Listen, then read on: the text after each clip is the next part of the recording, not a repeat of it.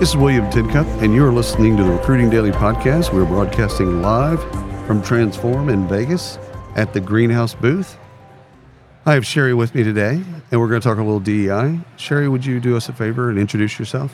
Yeah, my name is Sherry Rais. I'm the CEO and co-founder of a company called Enthea. We are offering psychedelic healthcare as a workplace benefit to employers so that their employees can get safe and affordable access to psychedelic therapy. Now, that's legal or decriminalized in Oregon? So we're starting with ketamine-assisted therapy, which is legal in all 50 states. Okay.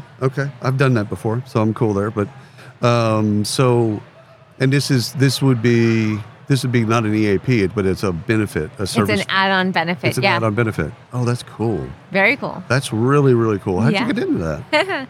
It's a bit of a long story, but essentially I was working in poverty reduction in developing countries for a decade and saw that we weren't addressing mental health properly. That took me down a rabbit hole of, that's because we don't actually have treatments that work well for mental health. Nothing's really been developed for 50 years. Right. That led me to psychedelics, and then that led me to access, because everyone I was speaking to that had tried these things were in positions to afford them. That's right. Yeah. That's right. That gets to the privilege, the gap, and things like that. It's like, exactly. No, it should be, and especially for certain diseases and certain things, there's treatments that actually help people. Exactly. Treatment-resistant depression, anxiety, PTSD. Oh, wow. That's fantastic. It's kind of like when states started with medical marijuana. And I mean, California was one of these where you went to see a doctor and you talked through all the things that were going on in your life and and it was treatment. Yeah. It's like, this is legit. Like, this isn't a deal like you just go buy weed. Like they're literally trying to treat something. Definitely. And I love what you're doing. Thank you. Let's do DEI for a couple of minutes. What do you think over the last couple of years? What do you think we've done well, or what do you think we've made strides in? Yeah, what I think we're doing well is we're talking about it. We're having these conversations. I do believe people have good intentions. The fact that we're having this conversation today is a testament to that. But you can't really go anywhere without DEI being brought up. And I think that's a huge improvement from where we were 5 years ago. Love that. That's a great answer. Let's do the flip side. Yeah. So over the last couple of years, where have you been disappointed, or where have we not made strides, or where would you like to see? Yeah, a few things. One, I think we are reducing DEI to a metric. So it becomes about how many people do you have in your company with this? How did you do your hiring? How did you do your recruiting? And there's all these different metrics that companies are using, but DEI is so much more than just metrics. Right. And you can gain those metrics. Exactly. Right. And you can game those metrics. Right. It's like we're 50% women, but they're the first and second level of the company. Correct. But we're 50% women. Correct. Yeah. So that's one thing I think we could improve on. Another thing that I think we could improve on is, as much as I just said we have good intentions, we are also living in this cancel culture. And I think it's not good to push people out when they make mistakes. Right.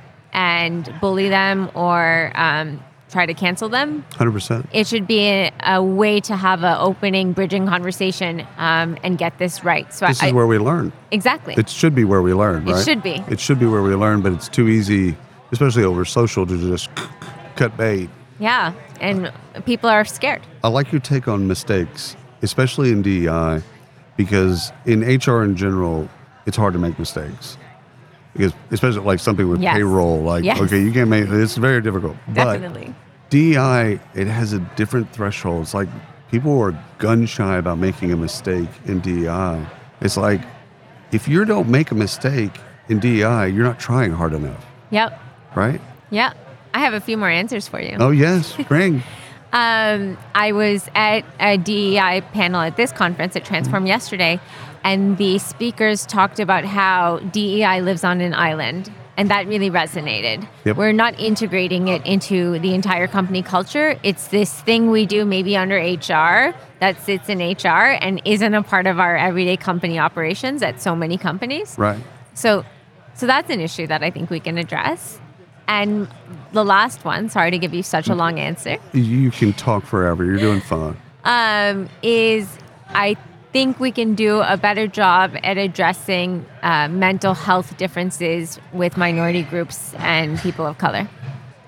It's destigmatizing some of those things, right? Correct. So I did a webinar, this is probably a couple months ago, and we were talking about this very subject. And I said, listen, over the course of 22 months and 15 and 16, I had 3 near-death experiences. I tried to kill myself. I had both my lungs collapse. And then thirdly, I was in a massive car accident. Wow. And what I've learned, especially through all of those things, is I have what's called hypomania. It's a form of, now it's, I guess, bipolar, but it's hypomania. So where my brain, I stay in mania most of the times.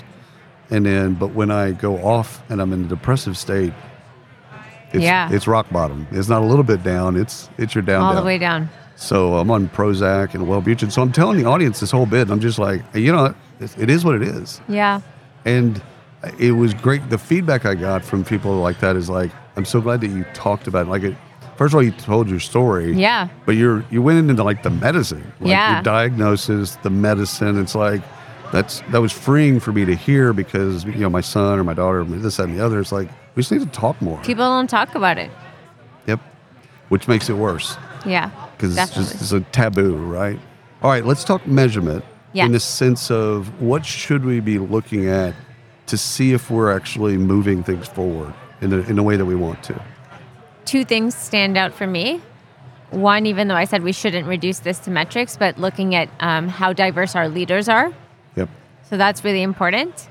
And then the other, in terms of maybe through employee engagement surveys, I would really like us to measure safety in terms of, do employees feel safe sharing, like what you just shared about your mental health? Do employees feel safe sharing perhaps something, for example, right? I'm Muslim. Yep. It's Ramadan right now. Yep. I'm fasting. Bless you. I don't normally feel safe sharing that. Right. Because it's not normal in corporate culture to be able to share that. But you should be, but you should be totally comfortable. I should be, yeah. Right. And so if we had things like that where people became more aware, and it wasn't just in Black History Month or Women's History Month, but throughout the year people felt comfortable sharing, that would be great. Well, you got to create that space. You got to be intentional about creating that space. And you've got to, I think some of the inclusion surveys that are being done now are really interesting because they're asking those types of questions. Do you feel safe? Do you feel like you're seen? Do you feel like you're heard? Like all of these things. Yeah. Like we can't know, we don't know, but we can ask. Yeah, there was one statistic I read last week that said when we ask our colleagues or coworkers how they're doing and they say okay, they're lying 84% of the time. Yeah. So maybe we got to ask, are you really okay? Yeah. No, define okay. Yeah. Define okay. You can put a little substance around that. Like, what do you mean by okay? That's wonderful. Sherry, you've been great. Thank you so much for being on the podcast. Thanks for having me. Absolutely.